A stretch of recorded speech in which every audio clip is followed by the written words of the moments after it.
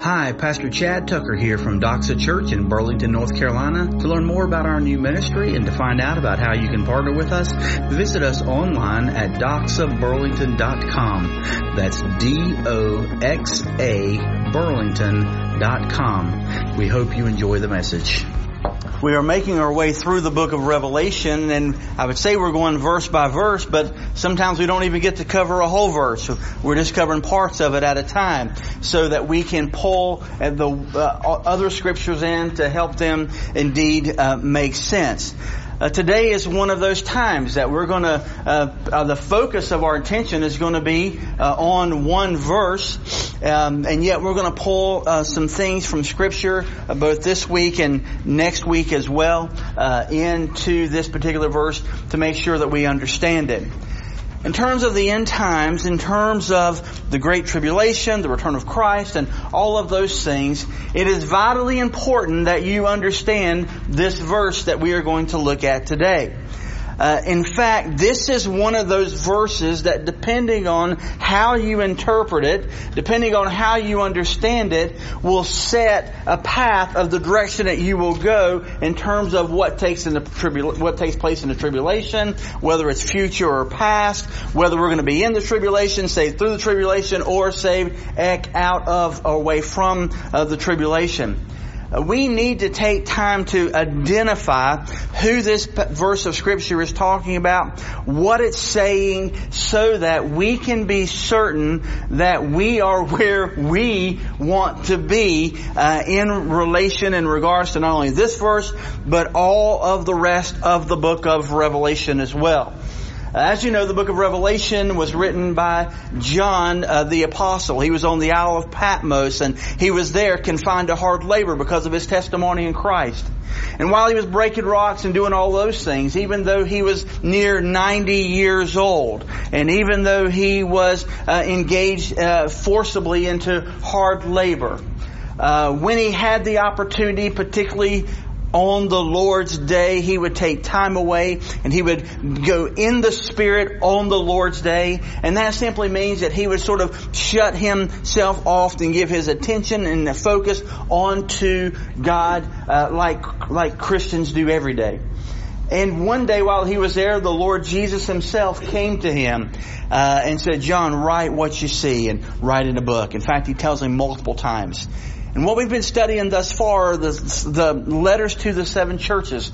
We've made it to chapter 3, verse 10. We're in the 6th of 7 letters that the Lord Jesus himself wrote to individual, particular, specific churches in Asia Minor.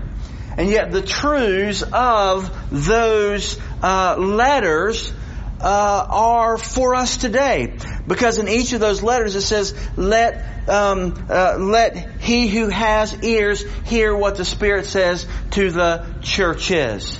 And so these letters are written specifically to individual churches, but their interpretation and their application is widespread all across Christ's churches throughout the land and throughout time. Here in this one, this letter is the last good letter. The church to Laodicea we'll get to in the coming weeks will be the last letter that we study, and it is not a good church like the one we're studying now. If there's a church that we want to be like, a church that we would want to emulate, we would ideally love to be like the church of Philadelphia. And the reason is because God has no critiques at all. Jesus has no criticism for this church at all. Everything that he says is positive. Everything he says is good. Everything that he says about the way they're teaching, the way they're preaching, the way they're loving and serving, both their works, their deeds, their actions, everything is great. God says nothing about any of those things other than, "I know your works." And he puts the focus of this entire letter on the second coming of Christ, and we've related that in recent weeks to the covenant with David. So we've come down to here. So this letter, the entirety of the letter is kind of the church at Philadelphia was a second coming church, and the entirety of this letter relates and connects to the second coming of Christ and preparing for his return. And here he says in verse 10, and I'm going to pick up in verse 9 Actually, I'll pick up in verse 8 just so we can get the flow. But again, our focus is going to be on verse 10. In this letter, Philippians chapter 3, verse 8, Jesus says this and has John write to the churches, I know your works. Look, or behold, I have placed before you an open door that no one can close, because you have but little power, yet you have kept my word and have not denied my name.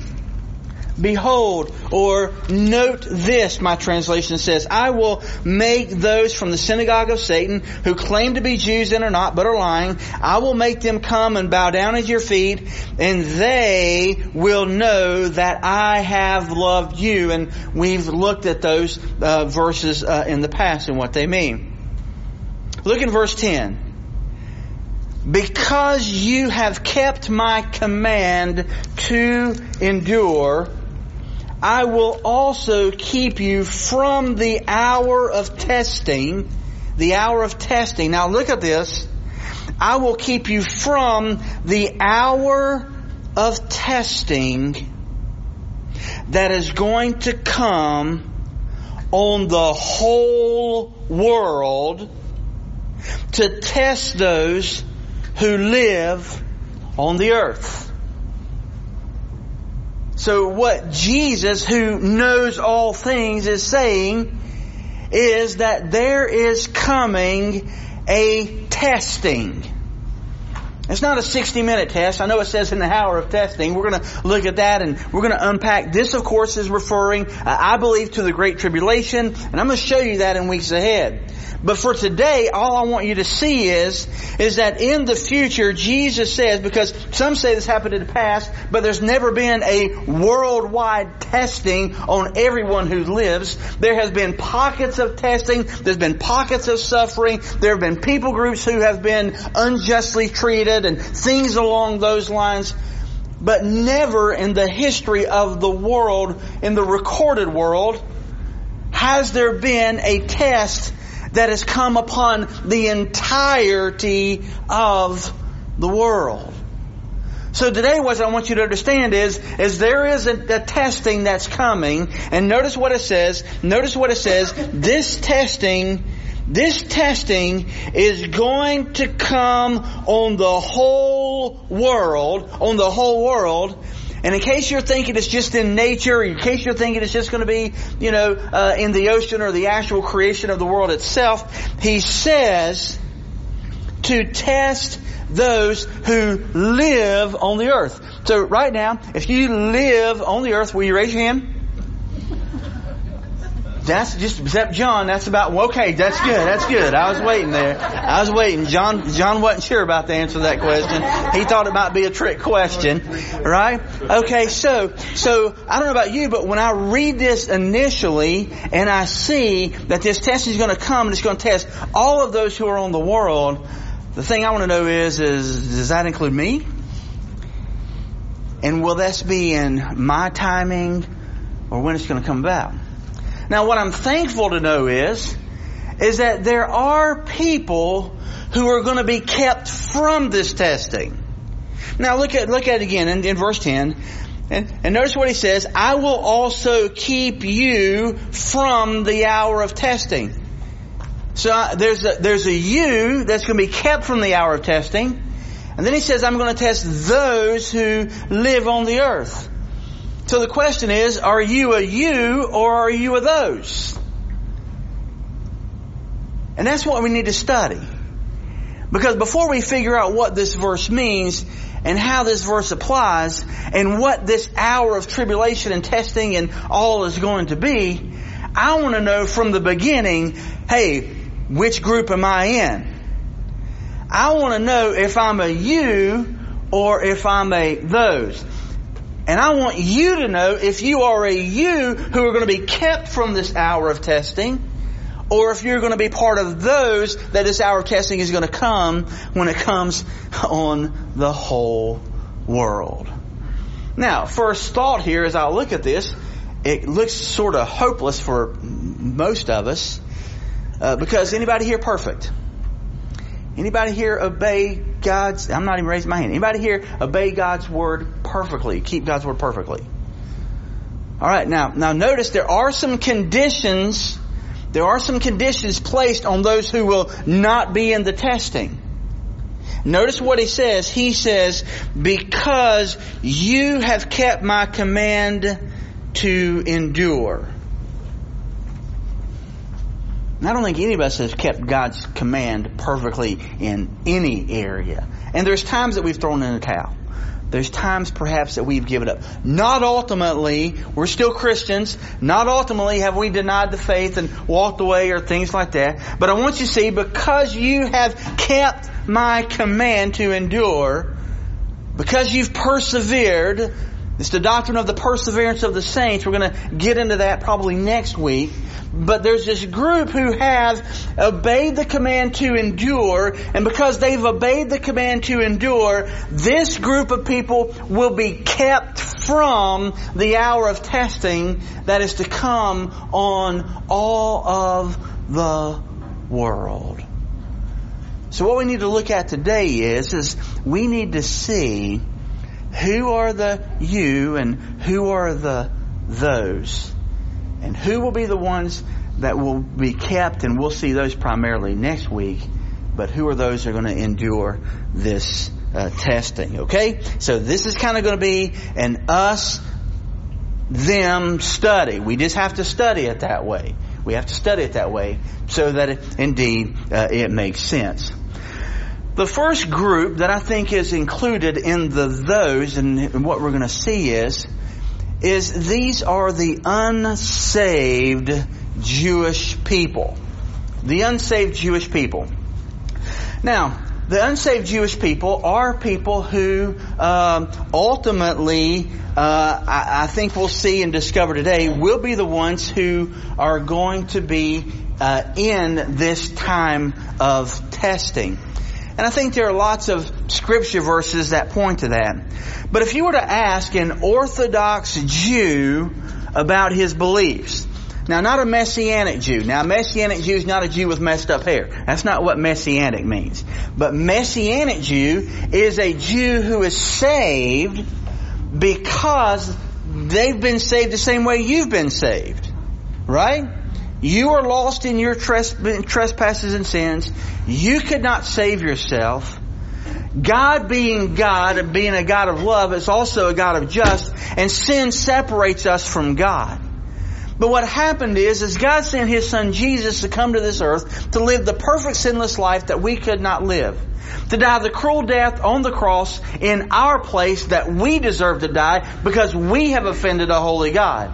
God poured out His wrath on His Son in order that we who are chosen, adopted, and brought into the family of God, those who would be redeemed, forgiven of our sins, and given an eternal home in heaven to be with God forever. Those who are Messianic Jews are simply Jews who have embraced Christ as their personal Savior and Lord. And how did they get saved? The same way that you got saved.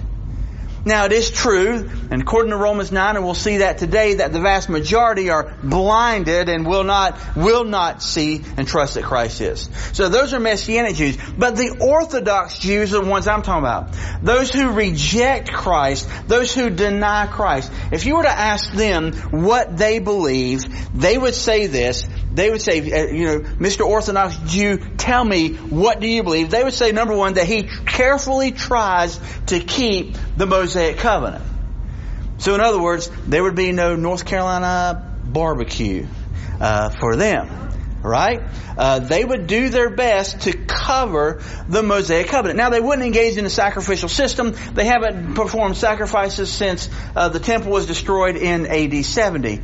But outside of that, they would do their best to observe the feast. They'd do their best to keep the covenant and live their lives according to the law that God gave Moses. Now, most are going to carry around in their pocket a copy of the Ten Commandments. But whenever they look at it, they do not believe that they have broken any of them. None. We as Christians recognize that we've broken all of them. But they would say, no, I'm not guilty of any of these. Not guilty of any of these. In fact, an Orthodox Jew would say this, that the majority of the sacrifices in the Old Testament had nothing to do with atonement. Atonement being the substitutionary sacrifice paid on our behalf. They would say that because the sacrifice in the Old Testament were not about the atonement, had nothing to do with the atonement, therefore there's no need for atonement from anyone. So they don't even think that they need to be saved. They are God's chosen people. Their father is Abraham. Everybody else who thinks they're going to get in, y'all the ones, me included, need to be saved. Because y'all are not fortunate enough to be born of Abraham. But see, we're God's chosen people, and therefore we don't need an atonement for sin. As for signs, only one sign is needed. And that sign is that whoever the Messiah is, when He comes, He will bring about world peace. That's how they're going to know. That's how they're going to know. All they're looking for in a Messiah, the way that they're going to know that this person is the Messiah, is that He's going to accomplish world peace. And now you begin to think, that sounds like the Antichrist in the first couple of years of the tribulation. We haven't got there. We'll get there in our study. Now, the Orthodox Jew, they also do not believe that Messiah will be God, and therefore they say that would be blasphemous if the Messiah was God. They're not looking for a God. They're looking for a man who will be a world leader who will bring about world peace. You worship God. God is one. The Messiah is not God. He's a world peacemaker. That would be blasphemous to worship a Messiah.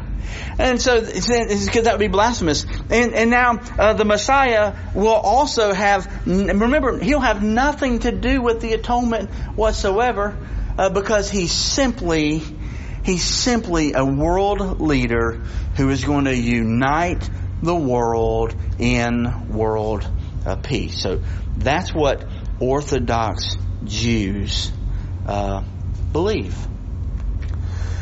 Now, part of the reason they believe that is because of their present standing with God. If we were to look in, for example, Romans chapter 9, we would have an idea. Romans chapter 9 through chapter 10, verse 4, we would have an idea. Romans chapter 9, verse 30. Romans 9:30 through 10:4. We'll have an idea of why they believe these things. And part of this is their eyes have been blind. Their eyes have been blinded. And we see this earlier in Romans chapter 9. Romans chapter 9 to 11 specifically addresses the Jews in the final state. But here's Israel's present state in Romans chapter 9 verse 30. And the Bible says this, what should we say then? Gentiles did not pursue righteousness, have obtained righteousness. Now that's something to scratch your head about. Here's all these Gentiles. And by the way, if you're not a Jew, you're a Gentile. There are only two groups of people on the face of the earth, Jews and Gentiles. Now we've already seen that there can be Jews that are saved and there can be Gentiles that are saved. So within the Jew and Gentile there are saved and unsaved, saved and unsaved. But there's really only two people. You're either a Jew or you're not. And if you're not, you're a Gentile. You're a Gentile. So the Gentiles, Romans 9:30 says, Gentiles, they did not pursue righteousness, and yet they obtained righteousness, namely the righteousness that comes from faith. So they didn't try to keep the law because they recognized they couldn't keep the law. And when Gentiles recognized they couldn't keep the law, by faith they accepted Christ as the atoning sacrifice. That's what Paul's saying to the church at Rome. But Israel, on the other hand, the Jews, they were pursuing the law of righteousness. They have not achieved the righteousness of the law. Why? Because they did not pursue it by faith, but as if it were by works. So the reason the Jews' eyes, Israel's eyes are blinded is because rather than seeing the law and recognizing they couldn't accept it and by faith receive Christ, they strive to obtain righteousness by works. They have a work salvation. So based on their identity being in Abraham, based upon the good life that they live because they keep the commandments, they'll never break the commandments, and they do their best to live according to the law, they strive to obtain salvation, which is impossible. And therefore, the Bible says, they stumbled over the stumbling stone. And you remember in past we did our study, the stumbling stone is not an it, the stumbling stone is a who. Jesus is the stone that the builders rejected. And He is the chief cornerstone, and He is either the cornerstone of your life, or He's a stumbling block in your life. It's one or the other.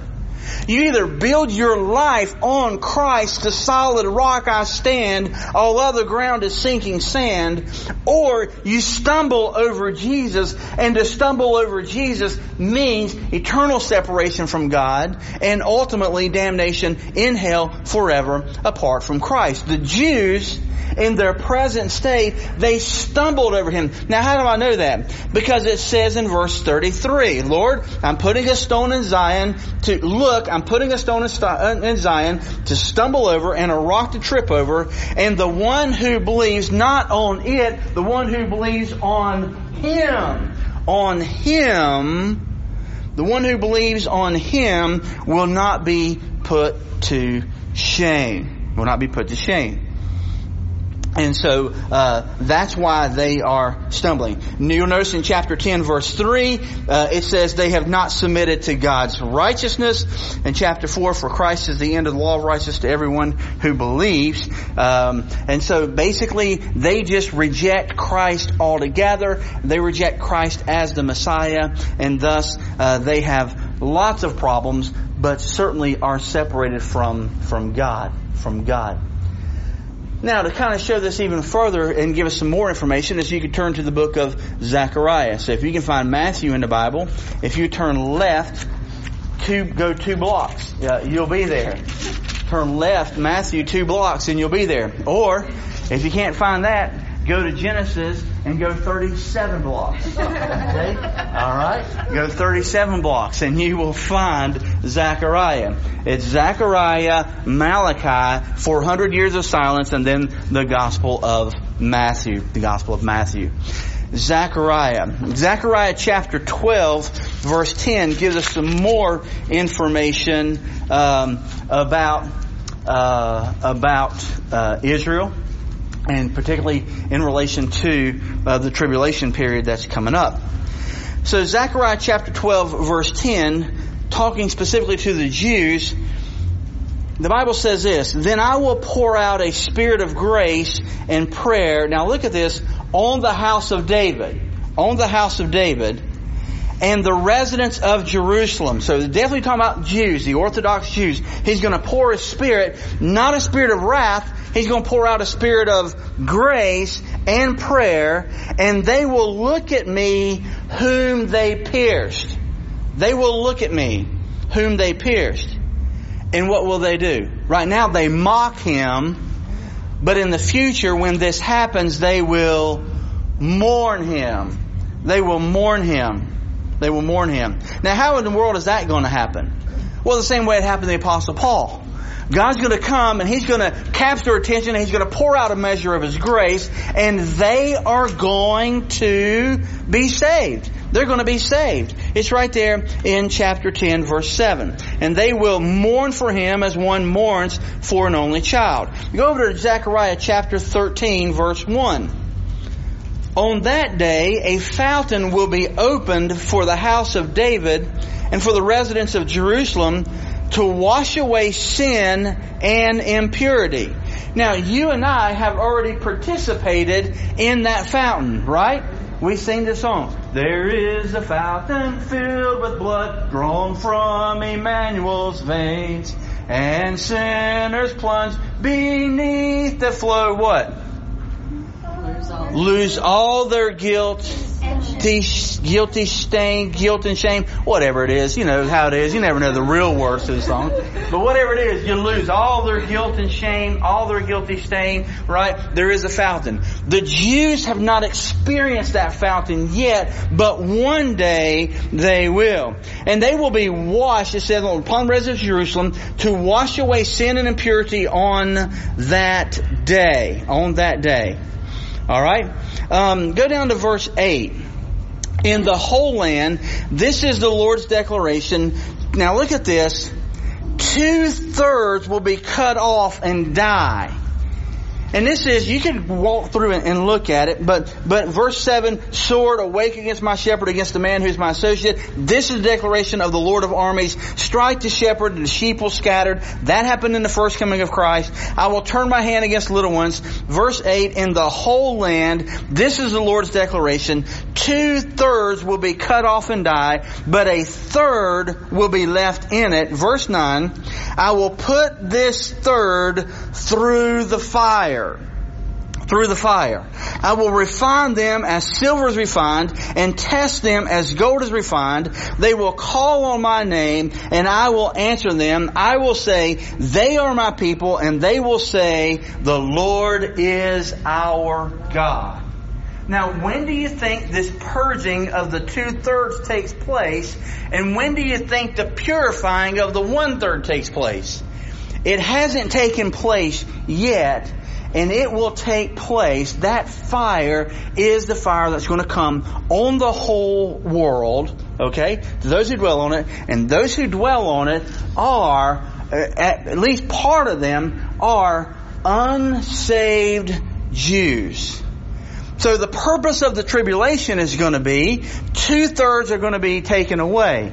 The 1/3 are going to be tested and purified and brought into the kingdom of God and saved. In fact, Revelation chapter 14, we'll learn a little bit more. Verse 1, look, a day belonging to the Lord is coming when the plunder taken from you will be divided in your presence. I will gather all the nations against Jerusalem for battle. The city will be captured, the houses looted, the women raped. Half the city will go into exile, but the rest of the people will not be removed from the city. Then the Lord will go out to fight against those nations as he fights a day of battle. On that day his feet will stand on the Mount of Olives, which faces Jerusalem on the east. The Mount of Olives will be split in half from east to west, forming a huge valley, so that half the mountain will move to the north and half to the south.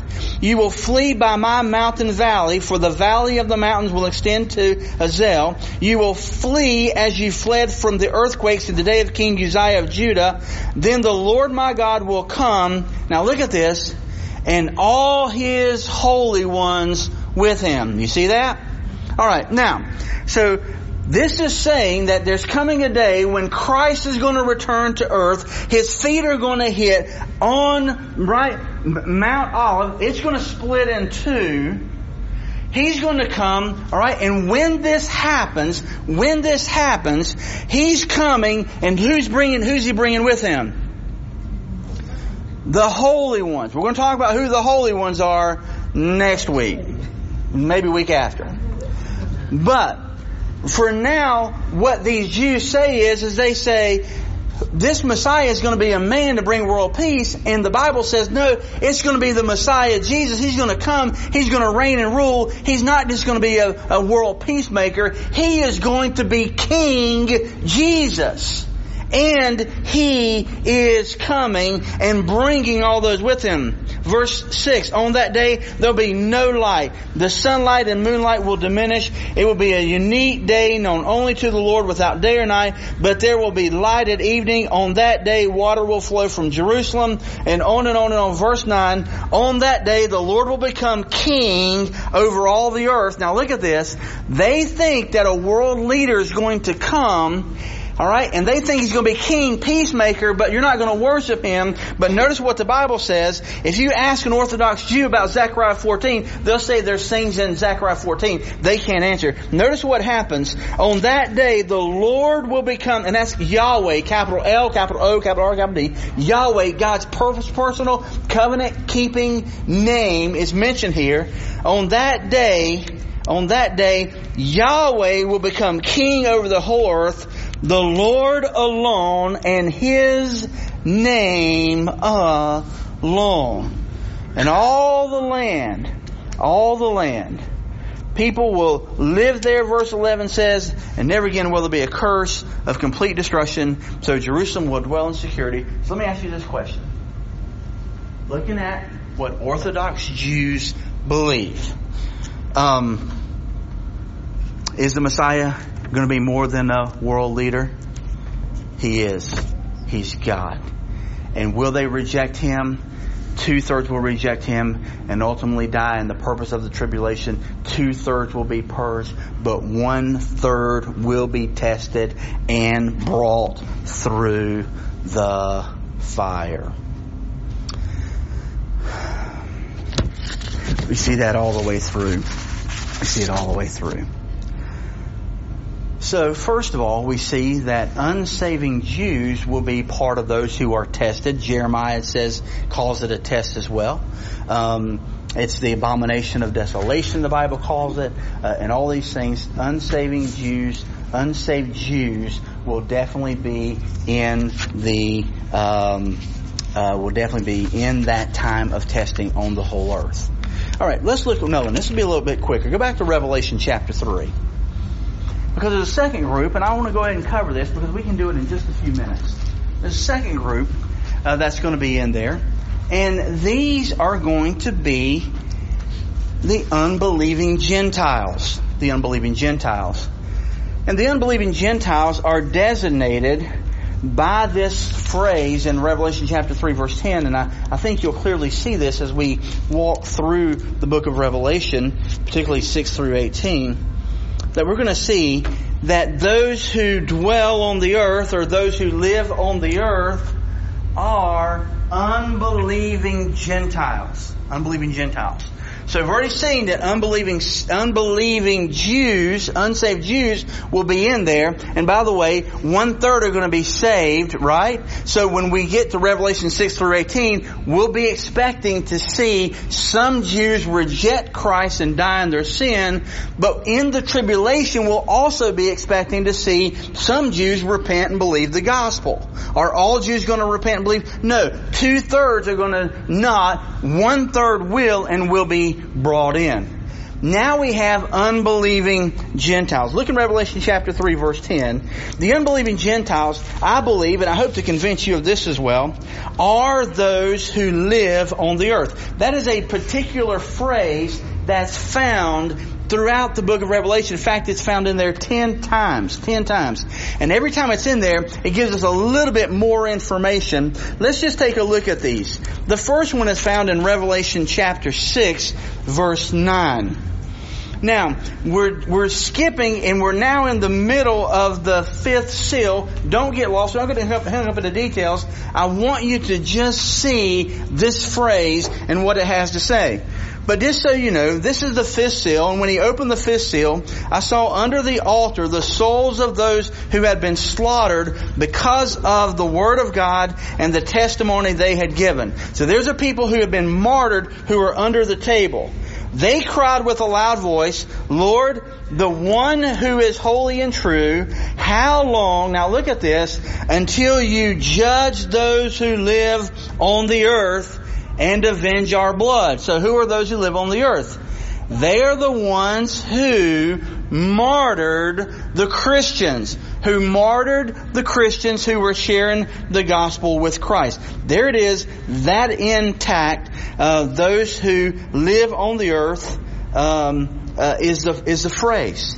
Now go over to Revelation chapter 11, verse 7. In Revelation chapter 11, we have 2 witnesses who will do extraordinary things.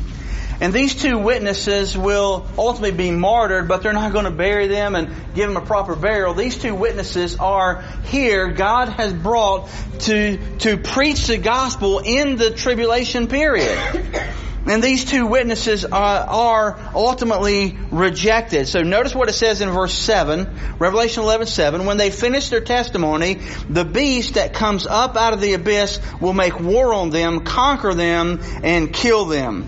Their dead bodies will lie in the main street of the great city, which figuratively is called Sodom and Egypt, where also their Lord was crucified.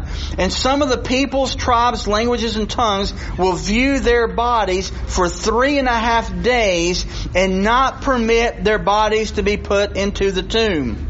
Notice verse 10. So they're not even going to bury these witnesses. They are so angry and mad at them. Notice what it says, verse 10. Those who, here's your phrase again, who live on the earth, those who dwell upon the earth, they're not only are they not going to bury them, they're going to gloat over them, and they're going to celebrate. Now look at this. They're going to send gifts to one another because these two prophets had tormented, now look at this, tormented who?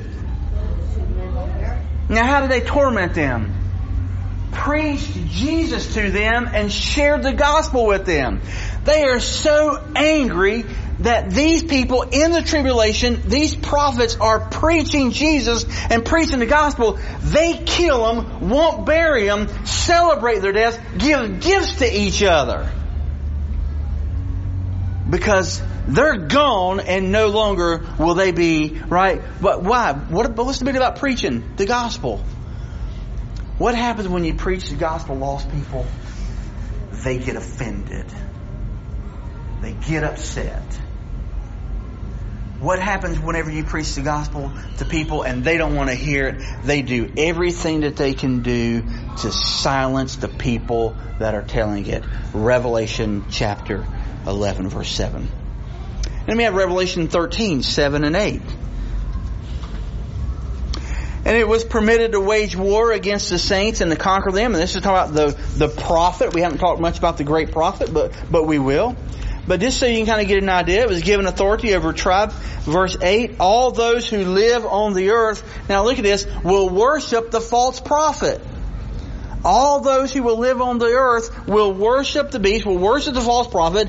Now look at this. Who are these people? Revelation chapter 13 verse 7. Now we begin to understand who are these people who live on the earth. Notice what it says. Here it identifies them. How does it identify them? Verse 8, all those who live on the earth will worship it. Now who are all those that live on the earth? Everyone whose name was not written, look at this, from the foundation of the world in the book of life of the Lamb who was slaughtered. So who are these who dwell upon the face of the earth at this time? They are unbelieving Gentiles whose names were not found written in the Lamb's book of life. It's in there. It's in there. There's your definition of who they are. And go down to verse 14. It deceives those who live on the earth because of the signs that it permitted to perform in the presence of the beast, telling those who live on the earth to make an image of the beast who was wounded by the sword and yet lived. It was permitted to give breath to the image of the beast. So they're engaged in false worship of the Antichrist and the false prophet. That's who those who dwell upon the earth are. They are the unbelieving, unsaved Gentiles. So now we bring all of that information back to Revelation chapter 3. And in Revelation chapter 3, listen to, with that information in mind, listen to Revelation chapter 3, verse 10. Because you have kept my command to endure. Now we have a better idea who they are, but we're going to clarify that next week. We're going to clarify that next week. But obviously you can already tell, if it's not the unbelieving Jews, unsaved Jews, and it's not the unbelieving Gentiles, who's left? The only people left are the saved people, whether Jew or Gentile. And we're going to verify that next week. But notice what it says. Because you, whether you're Jew or Gentile who have been saved, you have kept my command to endure. And by the way, God does the work of endurance in your life. I will also keep you saved, Jews and Gentiles, from the hour of testing that's going to come on the whole world of unbelieving Jews. 2/3 are going to be wiped out. 1/3 are going to be tested and brought through, purged in the fire, on the whole world to test those unbelieving Gentiles who live on the earth. Why is this significant? Because every person who has not received Christ as their personal Lord and Savior, should they live when Christ returns and calls His own, they will go through the tribulation, and many of their hearts will become hardened, and they will refuse to cry out to God. But there will be some saved. But beloved, listen to me, and listen to me carefully. Every person who breathes their last. The young man was on a motorcycle yesterday, driving down South Church Street. Not doing anything crazy, stupid, or wrong. Car pulls out in front of him, kills him. Friend of ours, on my birthday, driving a truck down the road, loses control, goes over a ravine, flips, so many times they can't count, lands upside down, the truck is demolished. She walks away without a scratch. You 17. You never know. You never know. There is no rhyme or reason to why or when these things happen. All it takes is a phone call to get a diagnosis. All it takes is tragedy to occur. All it takes is to have a great time at a concert. Nothing wrong with having a great time at a concert, minding your own business, doing your own thing, and shots out of nowhere take out 58 people. Beloved, it's appointed unto man once to die, and after that the judgment. And the time is drawing near for Christ's return. And once this is in motion, and once this is in place, yes, His wrath is coming to pour out on the unsaved Jews, and His wrath is coming to pour out on the unsaved Gentiles. But I want you to know this today. Today's a day of grace. And today is a day of opportunity to see yourself in light of who God is. He doesn't ask you to be perfect. He doesn't ask you to be sinless. He doesn't ask you to be any of those things. You know what He asks you to do? He asks you to receive Him by faith. You can't live the perfect sinless life. You can't be found favorable in the eyes of God based on your own doing. If you could draw a line in the sand today and never commit another sin going forward, beloved, you are guilty for all the sins that have been committed in the past, and even one of those sins is enough to separate you from God for all of eternity. But Christ came and lived the perfect sinless life that you and I can't live. And Christ died the cruel death on the cross in our place. He bore the wrath of God, not for His sin, for our sin. Christ bore God's wrath on Him in order that He could extend grace to us. And He brings us here in this place today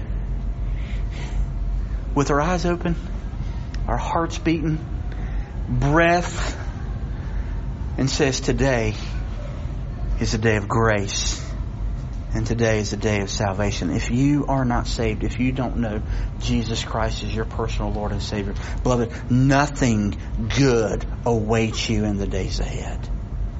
Nothing. All that is good and grand and glorious is given to you as a gift. You just simply have to believe and receive. And the evidence that you have believed and received by faith is that you will live it. You will live it. And as you live it, you will endure to the end. And you will be those who will be kept from the hour of testing. Whatever that hour of testing is, we'll find out more next week. But beloved, if you're here and you're not saved, then I pray that today, before you leave this place, that you would take someone, come see me, let me answer questions, let me help you know indeed how you can be saved and how you can become the child of God. I don't know about you, but I'm thankful for God's Word and His study, and I'm thankful for the fact that it says, because you have kept, I will also keep you from. That word keep you from is the word ek. It means out of. I will keep you not through the tribulation, out of the tribulation. And thankful for that. And how's He going to do that? I'll tell you that next week. Until then, let's keep reading and praying and studying and trusting God and His Word. Let's stand for prayer and be dismissed. Father, I thank you, Lord. Thank you for this day, and I thank you for this privilege. I thank you for your Word, for it is true and it speaks life into our hearts. Father, I'm thankful that your Word doesn't return void, but it accomplishes the purpose for which it went out. I pray, Father, that all of us today will grow in our burden for lost people, both unsaved Jews, unbelieving Gentiles. And God, we will love them immensely, and we will love them enough to share the gospel with them. And we will be patient with them as they walk the journey to salvation and join us in giving you glory in all things. Father, we are well aware that no one is better than anyone else. That if anyone has claims to the kingdom, if anyone has been regenerated, has been saved, who will be kept from this hour of testing, Father, it's not by our works, but it's by your grace. And Father, we just pray that your grace would continue to extend out upon us today and upon others as well. And Lord, we're going to rejoice and be glad and give you the glory for all things. In Jesus' name, all God's people said, Amen. Amen.